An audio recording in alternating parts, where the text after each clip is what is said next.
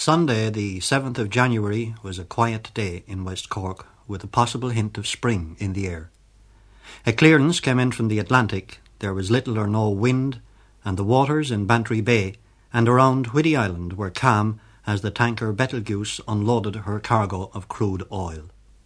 And then, in the first hour of a peaceful new morning,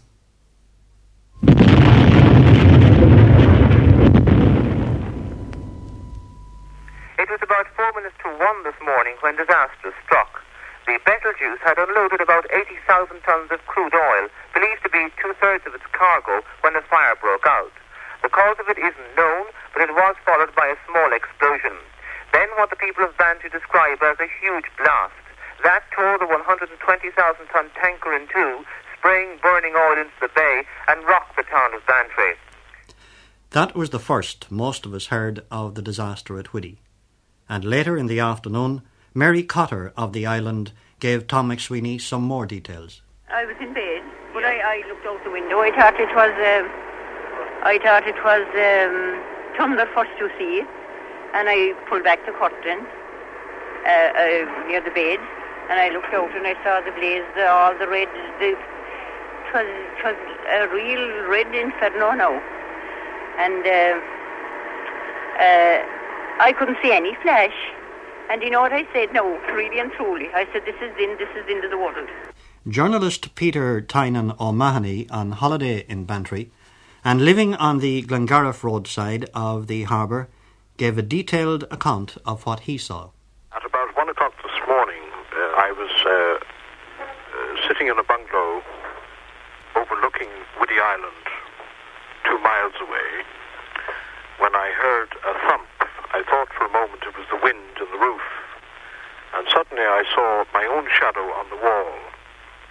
I saw a tanker bursting into flames, and in a matter of moments, and so quickly, the flames spread from the tanker and along the jetty that adjoins the terminal. Flames reached to a great height in ballooning fashion. They reached certainly 600 feet high. I tried to take some photographs. I then got into my car and I drove to the nearest phone, which brought me about 3/4 of a mile nearer the scene. And as I was trying to take a photograph from that point, there was a huge explosion, and I could see the ship roll, and it seemed to split. In Bantry, there was almost an air of utter panic as the rescue services went into action. Medical teams were rushed out to the island. Firefighters came from all parts of West Cork and some from Cork City itself. The local nurses from the Bantry Hospital were down at the jetty. Nobody was allowed near the jetty. In fact, the town was cordoned off by the Gardaí. In the news at 1:30, we heard reports of the press conference given by Don Ash, Gulf Oil Terminal Manager, and Bill Finnegan, Chairman of Gulf Oil Limited Ireland. The total stock in the tank farm at the present time is 4.5 million barrels. No, I think the answer to that is, gentlemen, I think it's a very fair question. One that the public have a right to ask. The construction of this terminal, as we said originally, with the bunding and the safety precautions, which many of you have seen, is such that unless something really unfortunate happens, we don't foresee that as a potential bomb at all. But how can you rule this out? We can't rule it out. You seem to go from emergency to emergency. No, as I said at the moment, I have not ruled it out. We say that we feel at this present juncture that we have the vessel in the offshore jetty beginning to get under control as far as the fire is concerned. And the oil that is alight on the water seems to be confined now to that area and doesn't seem to be coming ashore. And even if it did come ashore, remember the tank farm itself is situated pretty high up on the terminal and is also protected by all the bund wall and, of course, by all the firefighting equipment on the island itself. Assurances of safety which somehow were not believed by Whiddy Islanders and who evacuated the island with alacrity. Suddenly,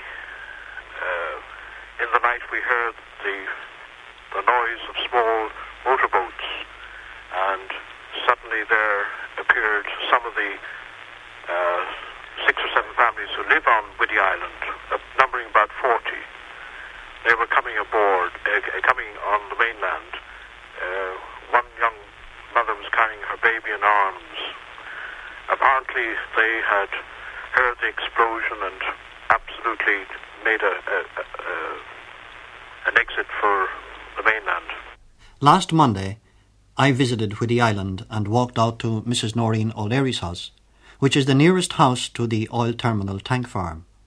It is, in fact, only a few hundred yards from the O'Leary's house, and Noreen O'Leary is still visibly shaken by her experience. When my daughter got out of the bathroom, and she saw that, she knew there was something kind of queer, and she looked out the window and she saw this black smoke, so she came down to our bedroom and she said, called her father, and she said, I'm sure, she said, Gulf is on fire. So he jumped out of bed and pulled up a pants on him, and he looked out the window and we saw the black smoke with kind of flames coming first. And as we were looking then, there was a, big kind of, I couldn't describe it any other, only balls of fire coming up through the smoke. So then he got out and he went out on the road with my second son to see what was happening. So I was inside here then, and my neighbour down the road, she rang me and she said that they had rang from the terminal to get all the men on the island to come down to quench the fire. So I said I couldn't let my husband go at all because my children were going pure delirious around the house. So I told her that he wouldn't go at all anyway. So I went off then, and then when I opened the window, there was all kind of thing falling on the sheds here in the yard. So I opened the window and I called my husband to come in because I said something had happened. And in the meantime, then the blast came.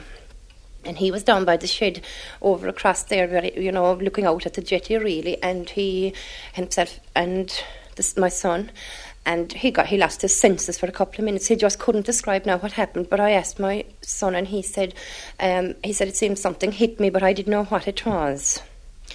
So he came over then and he said, take whatever you have on you. He said, come on, we're going. So we made for the shore. Then we met the people at the post office, and they had their Mrs. Desmond's grandchildren were all there in their pram. They were pulled away the way they were in their nightclothes and everything. And they said we're making for the land anyway for Bantry. So we went off down to the bank and we got our children into the boat, and there was another boat on the water already because they had been out visiting or something, and they saw the fire, and they returned here to the island for one of their husbands. And as we were on the water, the whole water lit up. Now we could see all the boats in the bay that were making for the mainland, and we thought then everything was gone then, but we weren't worried as long as we made the mainland. Did you, by any chance, at any time think that you mightn't make the mainland? Oh gosh, I was frightened to get into the tank farm here, and I thought then, well, that was it, But my husband was saying if we were on the water, we might be some bit safe. But I had the feeling in my bones that I was going to get steel across my back any minute. From this thing I heard falling in the yard. I didn't know what that was, and the flames were coming into our yard here before we left. Actually coming into the yard? Actually falling down into the yard. Flames now, not those bonds of fire that I saw, but like the flames out of it were actually falling into our yard. Noreen, it's always a hard question to ask, and I think it may be a harder question to answer, but you were frightened. Can you describe for me just exactly how frightened you were? Oh my God, I thought the end was near, really. Were you frightened because you were seeing something or experiencing something that you had never thought of or that you had never imagined, or were you frightened for your own physical being and for the physical being of your family? Or what was it? Can you even think of what kind of fright it was? I really couldn't, because, when I came downstairs, I thought of my husband's mates on the jetty. So I knelt down and I said a decade of the rosary for them, that the good God would save them, because I knew that they hadn't a hope, really, So really, I couldn't say, like, it's all a kind of I don't know how I could describe it. But really, I never knew, and I'm living here, and there was tankers coming and going. My husband worked on the jetty. I never thought there was anything, or nobody ever told us that there was that danger. Oh, it's very hard. I really haven't come to yet, It's very hard to say. I find my whole life, my whole living and life and everything is all gone up in smoke, should I say. The roads on Whiddy Island are not really roads. They are boreens, adequate to the islanders' purposes, of course. But the road from the jetty to the oil terminal was not built to carry the volume and the weight of the traffic it carries at present. The surface is now a gooey, oily mess with potholes old and new. One suspects, really, that it will actually melt away and disappear into the drains on either side. Postmistress Kitty Desmond remembers that night. Well, I was waiting up for my son and daughter to come in as they were on the mainland visiting their sister. And it was roughly about 12:25, I'd say, when they arrived. And we had a cup of tea after coming, and my daughter left to go home, and we went to bed. So I'd actually say it would be about 20 minutes or 1:45 when the phone rang. And I went to the phone, and Mr. Connolly asked me to leave my husband, collect all the Whiddy men he could, and to come west because there was a fire in the tanker at the berth. So I asked him, was that the jetty? And he said yes. So my husband and son got out, and my son went down for my son-in-law to come, and they were to collect as many as they could. So when my husband went around the house here, he said that it was very bad and that we'd have to try to get out of the island. So I was in bed at the time, so when the blast went off and he came back in, he was out around again, and he said he thought he heard something falling on the trees back at the house. So at that time my daughter was just arriving, for she was to stay with me while they were west at the Gulf. So at that we all met the shore and we made for the mainland. Yeah. Were you frightened? Can you remember being frightened yourself at the time, Kitty? I was very frightened. I thought that if we had the water made and gone from the island, that we'd be safe. Did you know what you were frightened of? Well, I was frightened of the flames. I thought that it might spread onto the island, and the tanks being on the island, I was afraid they'd explode. Mm-hmm. Yeah. Did you actually see the flames from here at that time? Well, I didn't, for I didn't look at the moment, but I could see them from the sea, and we're going across from the boat, and we crossed into the mainland. Mm. When you were crossing from the island to the mainland, there must have been quite a few boats. What was going on? Was there much talk? Was there much... Well, no, really. Everyone was only trying to make for the mainland as soon as we could. Uh-huh. Yeah. And you were on the water when the big explosion happened? No, we were at home here when the big explosion occurred. Yeah.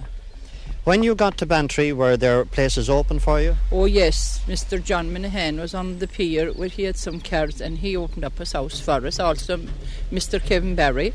They were all very kind and good to us. Yeah. When did you realise, or when did you know for definite that there had been such a major disaster? Well, we really expected that it would be major, like when the fire went up on the jetty. Yeah. Did you know then that people actually were dead? Well, my son said that whoever be on the jetty would be dead. Young Jimmy O'Sullivan travelled those boreens on his way to work that day. He did not return. Neither will he travel those roads again to visit his wife's parents or to visit with Kitty Desmond. Jimmy O'Sullivan visited here with his wife on Stevens's night. Yeah. They were over here with me. He was married to an island girl next door here. Yeah, and they visited us on Stevens's night. He was in with his people-in-law. He'll be sadly missed. They'll be sadly missed. We know them all. Michael Buckley of Enniskeane was in Bantry that night. I remember I was on my way home from the dance in Bantry, and I was alongside the West Lodge, at the time, and I heard a loud explosion. I thought at the time that it was a very bad clap of thunder. Yeah. When you say you heard a loud explosion, did you actually think you heard an explosion, or did you think you heard thunder? I thought it was thunder. So, what did you do after that? I drove home, but as I drove home, I saw the sky getting redder. So I thought that we were in for a very bad thunderstorm or something. I knew there was something wrong, no? But I didn't register it all, no? And what was the first information you got of the fact that there had been a disaster at Whiddy? When I got up next morning, the news at 8 o'clock, and it was registered in alright. Willie McCarthy in Ballineen, which is quite some distance from Bantry, was leaving his fiancée home. I left home about 12:30 to take my girlfriend home, and about a mile from the village I was stopped at the bottom of a lane, and I'd say at the time that's between 12:30, it would be there 1 o'clock or thereabouts. She said to me, did you hear a bang? She said it sounded like thunder. And I said yeah, and took them on north of it. Just sounded like straight clap of thunder, and that was it. So we passed it off, there was no more about it. So the following morning then, just as I was getting up, about 7:15 or so, a helicopter passed down over the village, and not long afterwards another one passed down. So I didn't turn the wireless on, but Natalie went down to pick her up again to go to work. She said to me, did I hear the noise? So that was the first I heard of it in. Goleen is a quiet little village near Barley Cove. Tim Kingston won't return home. He was a great family man, and a man who was highly admired and liked by everybody, and he'll be missed very much by everybody around, I think. There's a comfortable little farmhouse tucked into the slopes of Kilnathrush, overlooking the oil terminal from the Glengariff side. John O'Shea lives there with his wife and children, and 2 adventurous kittens who took a fancy to my car. Was John frightened? Well, I suppose the best way I could describe it is that I was, for once in my life, really terrified.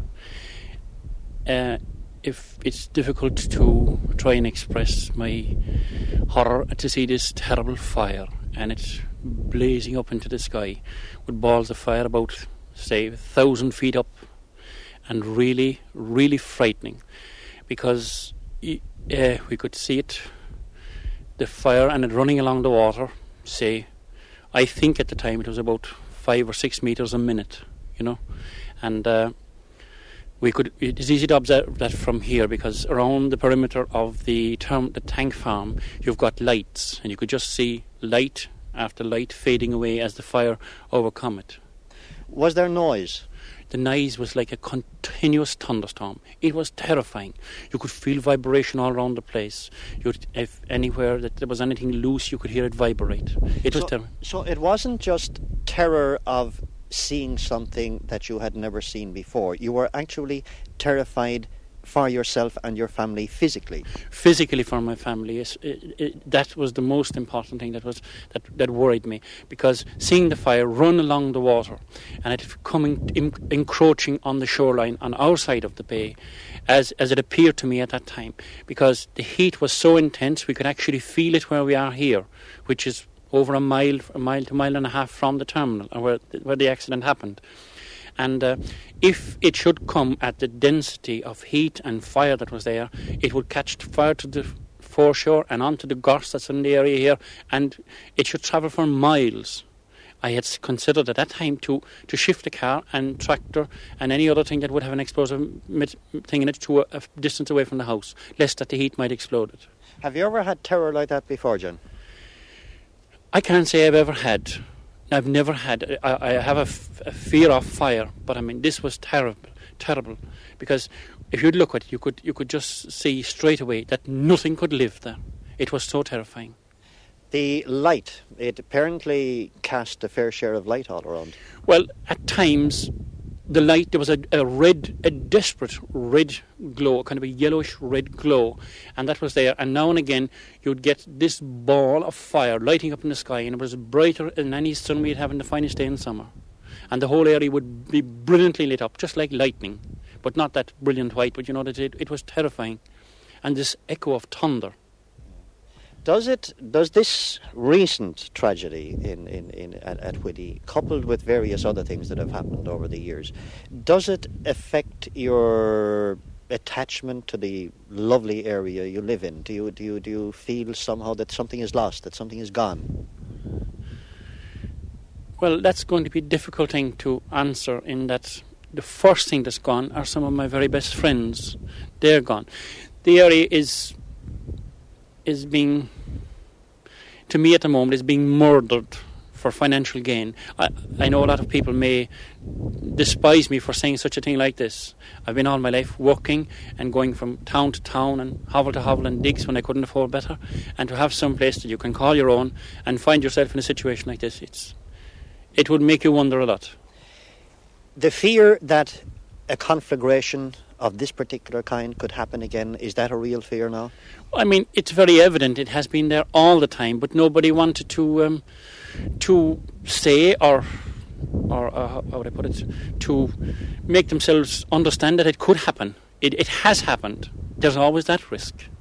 John, you lost friends. Each of the 7 men who died, even each of the 7 local men who lost their lives in this explosion, were personally known to you. One in particular, Mr. Warner, Captain Warner, you knew very well. Dave, yes, I know Dave very, very well. When Dave originally came to Bantry, he was working with one of the contractors on the construction of the terminal. And from there he transferred to the Gulf Oil Company, and he became one of their, he was first a tug captain, I understand, and then he became one of their pilots.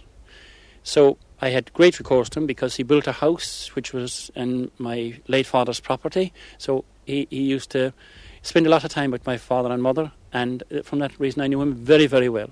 So not alone me, but the whole community in the area have lost one of the best people that this area ever had. For the youth, he done everything that was possible. He converted the basement of an old church and made it into a disco.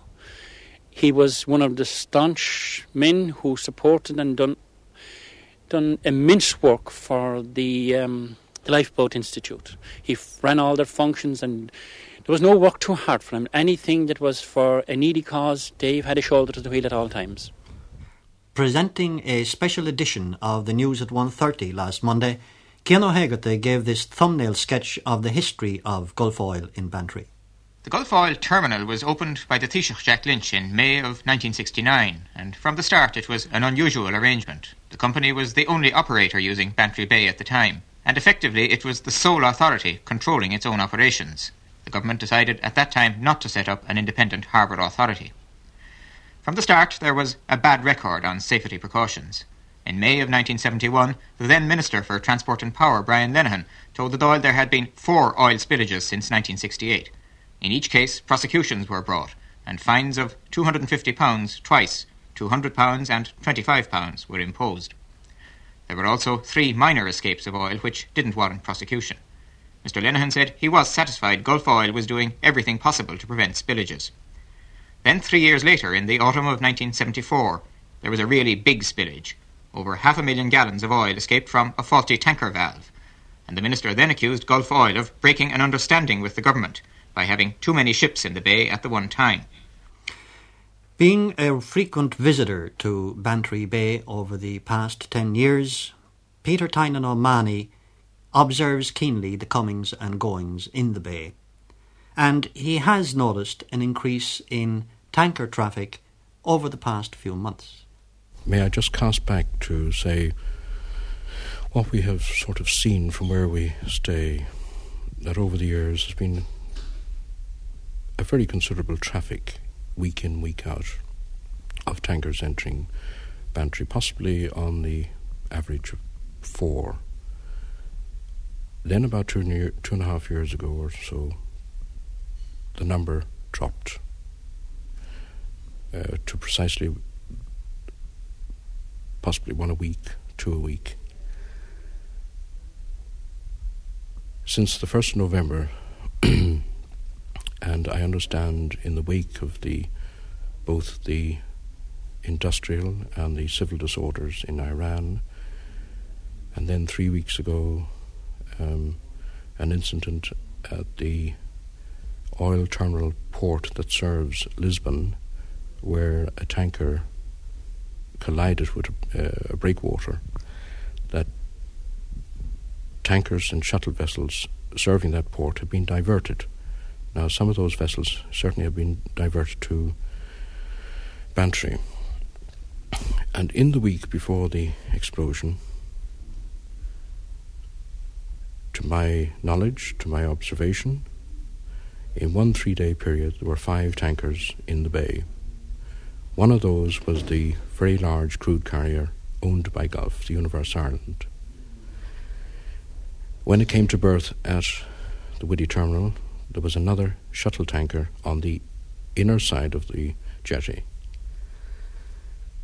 Further down the bay, standing off Bearhaven, were 3 tankers. One of those was the Betelgeuse. The Betelgeuse certainly came up the bay on Saturday. I didn't see it docking because of the weather conditions. It was misty rain. But on Sunday morning, I looked through my glasses and it struck me she looked a bit rusted, and I would almost say, having watched these vessels for quite a number of years, that a bit ramshackle. Later in the afternoon, she had risen quite noticeably out of the water as they offload their cargo of oil. The ship rises quite considerably out of the water. It's very dramatic to see a vessel like Universe Ireland arrive low down in the water with something in the region of 300,000 tonnes of oil, and in 2 days it rises like a skyscraper. It really sits, dominates the jetty itself and even the gantry, which is quite considerable. It is perhaps worth noting here that we are not talking about domestic oil or lubricating oil or even petrol. We are talking about unrefined crude oil which contains all the different end products into which it will eventually be refined. It is highly inflammable, and the gases it produces are extremely dangerous. Consequently, no matter what the safety precautions are, there must always be a high risk factor wherever it is being loaded, unloaded or stored. Living right alongside the oil terminal tank farm, was the O'Leary family aware of this danger? I never knew, and I'm living here and there was tankers coming and going. My husband worked on the jetty. I never thought there was anything, or nobody ever told us that there was that danger. Did you ever even think of it? Did you ever imagine it? Never. I could never imagine it, that such a thing could happen.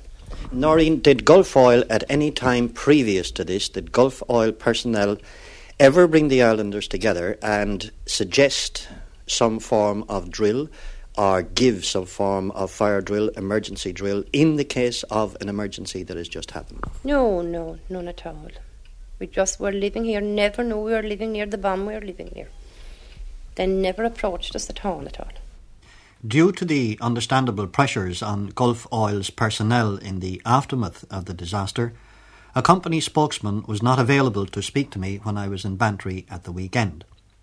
They did, however, issue the following statement to me yesterday. Gulf Oil shares in the grief at the recent tragic loss of life in the tanker explosion at its Whiddy Island Terminal. The company also sympathises with the residents of the island at the shock caused to them.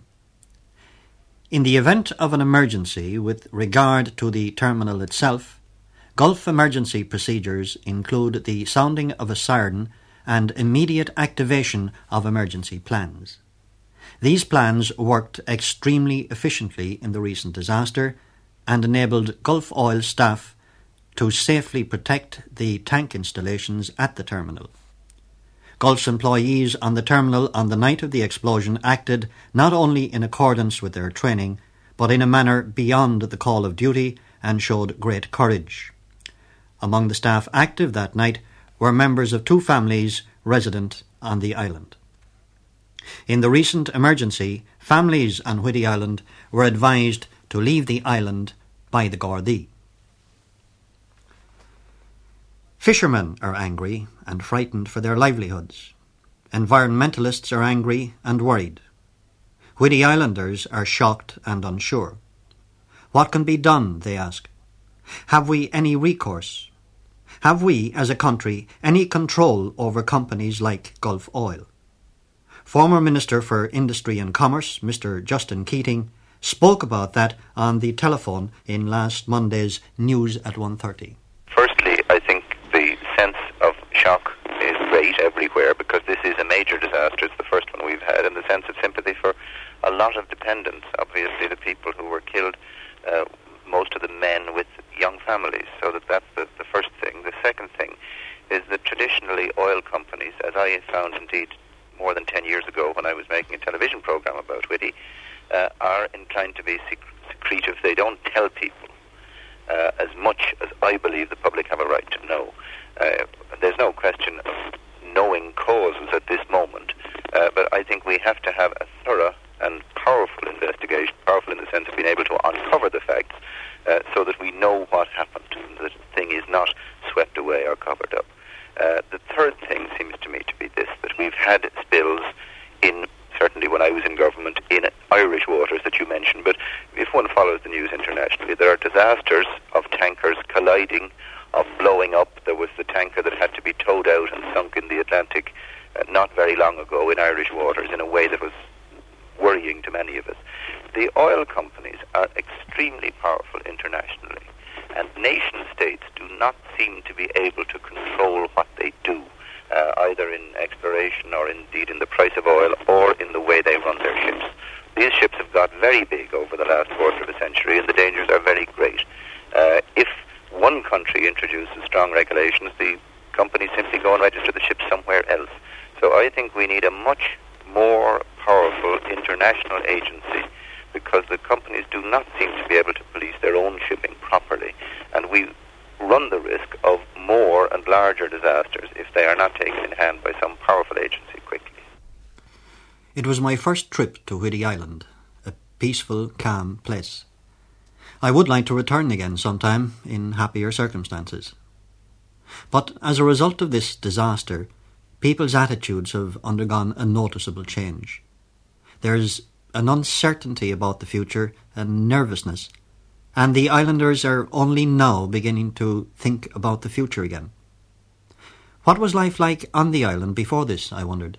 We had a nice sociable life, we lived very quietly, and our neighbours and all, we were kind of a close community, and life was, the island was, I couldn't, Before this, would you ever have thought of leaving the island? Oh gosh, no, we have a house on the mainland, and I never even considered leaving. We were very happy here, Yeah, because you're isolated in a sense. You're an island community. You don't have a church. You have to go to the mainland for Mass. Your children have to go to the mainland to school. You're missing a lot of what people on mainland say are the essential comforts of life. You would still say it was a good life? Oh, yes, definitely, I would. I definitely would. You've had time to think. What do you feel now? My God, I feel I don't know how we could ever live here again, If those tankers come in here again, I don't know. I could never see myself settling down here again. In other words, you don't have the same attachment for your house, for your farm, for your island now that you did have exactly 7 days ago. Well, I have the same regard for my island. I love this place really, and I love my home here and everything. But what's the use? You have this fear in you all the time. If anybody got the fright we got, My God, looking down on a jetty burning out, we didn't know what was going to happen any minute. You could never again be happy, could you? What do you think is going to happen, Noreen? I don't know. I really don't know. Do you yourself personally think that Gulf Oil should pull out of Whiddy Island, or what? Well, you see, that would be selfish for us to say, really, I suppose, because they've given so much employment. They've given so many employment, you know, and it wouldn't be for us to say that, you know. But at the same time, you yourself said that you won't feel comfortable here. Something has gone from here for you. Do you think you should be given some kind of safeguards, or that the island people should be consulted about what's going to happen in the future? Well, the island people should be consulted, and they weren't consulted in the past. We were only very minor detail, but we'll have to make our views. We'll have to put our position before somebody now. There may be, in the Bantry area, a conflict between the need to preserve the area scenically and the real need for jobs. You can't eat scenery, somebody said, and Bantry people are aware of this. And in spite of the tragedy and their very real and personal sense of loss, they do not want Gulf Oil to pull out. They may seek assurances and greater safety measures, but they need the jobs. There's a great need for the economic source of Gulf, the financial injection that Gulf has provided here in the last 10, 12 years. There is a consciousness about the scenery, the fears for pollution, the fears of pollution. There is that consciousness about the environment. There is a conflict. The people want Whiddy, they want the Gulf people to continue. They're afraid of losing their jobs. A lot of them have young families, have built houses, have mortgages. They are concerned. It is a market town. It's mainly a shopping town. It serves a huge area from the Caha Mountains on the Glengarriff side to the Muntavara Peninsula. It is the centre of a rural community. The town's population exceeds just about 3,000. There are very few industries here. There are two small local factories, but I don't think their employment figures exceed 120. The Gulf, certainly employing somewhere in the region of 200 people, is the main source of income here. Is it possible for Bantry people to now, considering in hindsight what happened just 7 days ago, or almost 7 days ago when I happened to be speaking to you, is it possible for them to say, well, okay, we now know what can happen, we now know there is a real danger, and to come to terms with it? That is coming, that awareness, that consciousness is coming, but for the moment there is a great personal shock. And that shock reaches out to villages and townlands some miles away from Bantry. Glengarriff, for instance, where Charlie Brennan and Ní Cornelius O'Shea won't visit Bernard Harrington's again. There's a place called Borland up in the fastnesses of the mountains between Glengarriff and Kilgarvan, and there's a wife and children up there who don't really understand what has happened to Dennis O'Leary. Liam Shanahan from Balladahob will not travel the winding road over the mountain down to Balladahob again after his day's work. He was a fine, jolly, hard-working young man, a great sporty man, made a pound and spent a pound, and any company he was ever in, he was the heart and soul of a company. Was he a good neighbour? No better.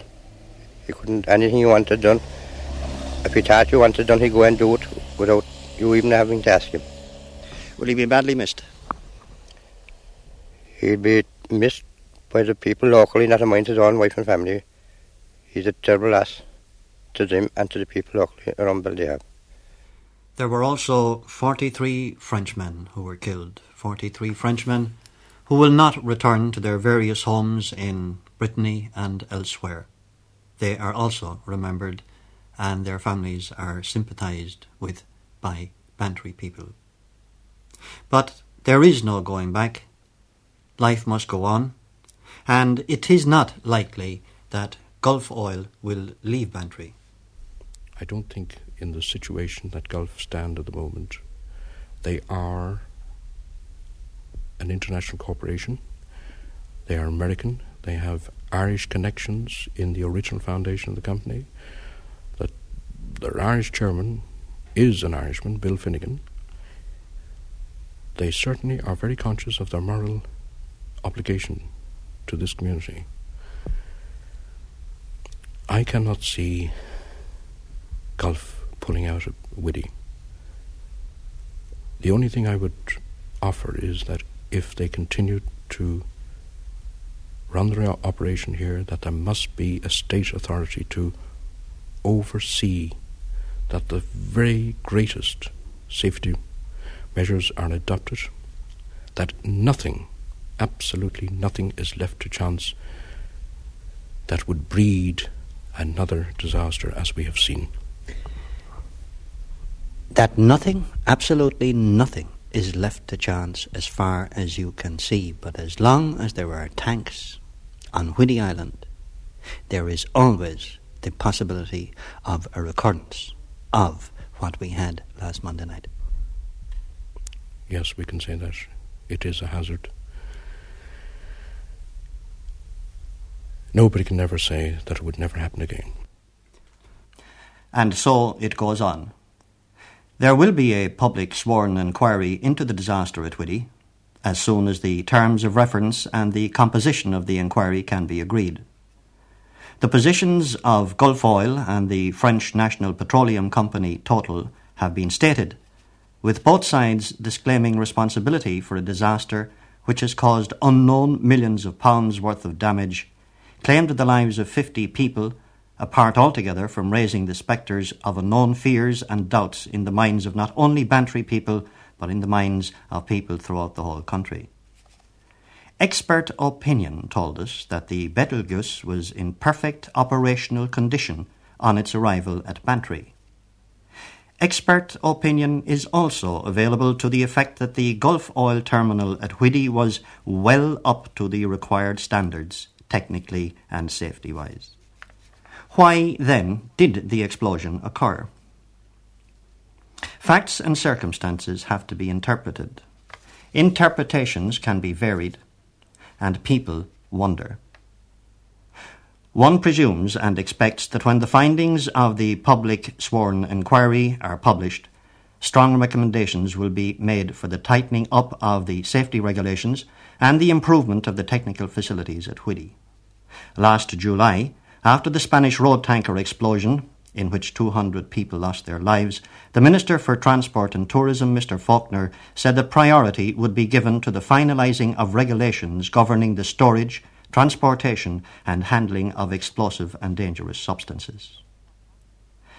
But what happened at Whiddy on the morning of Monday the 8th last was not just the frightening result of a set of circumstances that occurred there. Surely it was the culmination of a set of circumstances that began much farther away than that. The gods of profit in the oil business spin their speculative threads from far-flung foreign peaks. Can any regulations we impose have effect on them?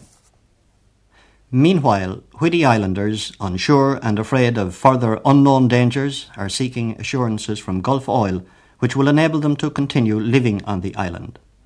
And Bantry men, who now have some conception of the dangers, must accept expert opinions and continue to work on the terminal. They need the jobs. And women in Bantry and Balladahub, Borlin and Goleen, Glengarriff and other villages in the area will sit and wait and perhaps remember the words of the Bantry girl's lament, "Oh, who will till the fields now, and who will cut the corn?"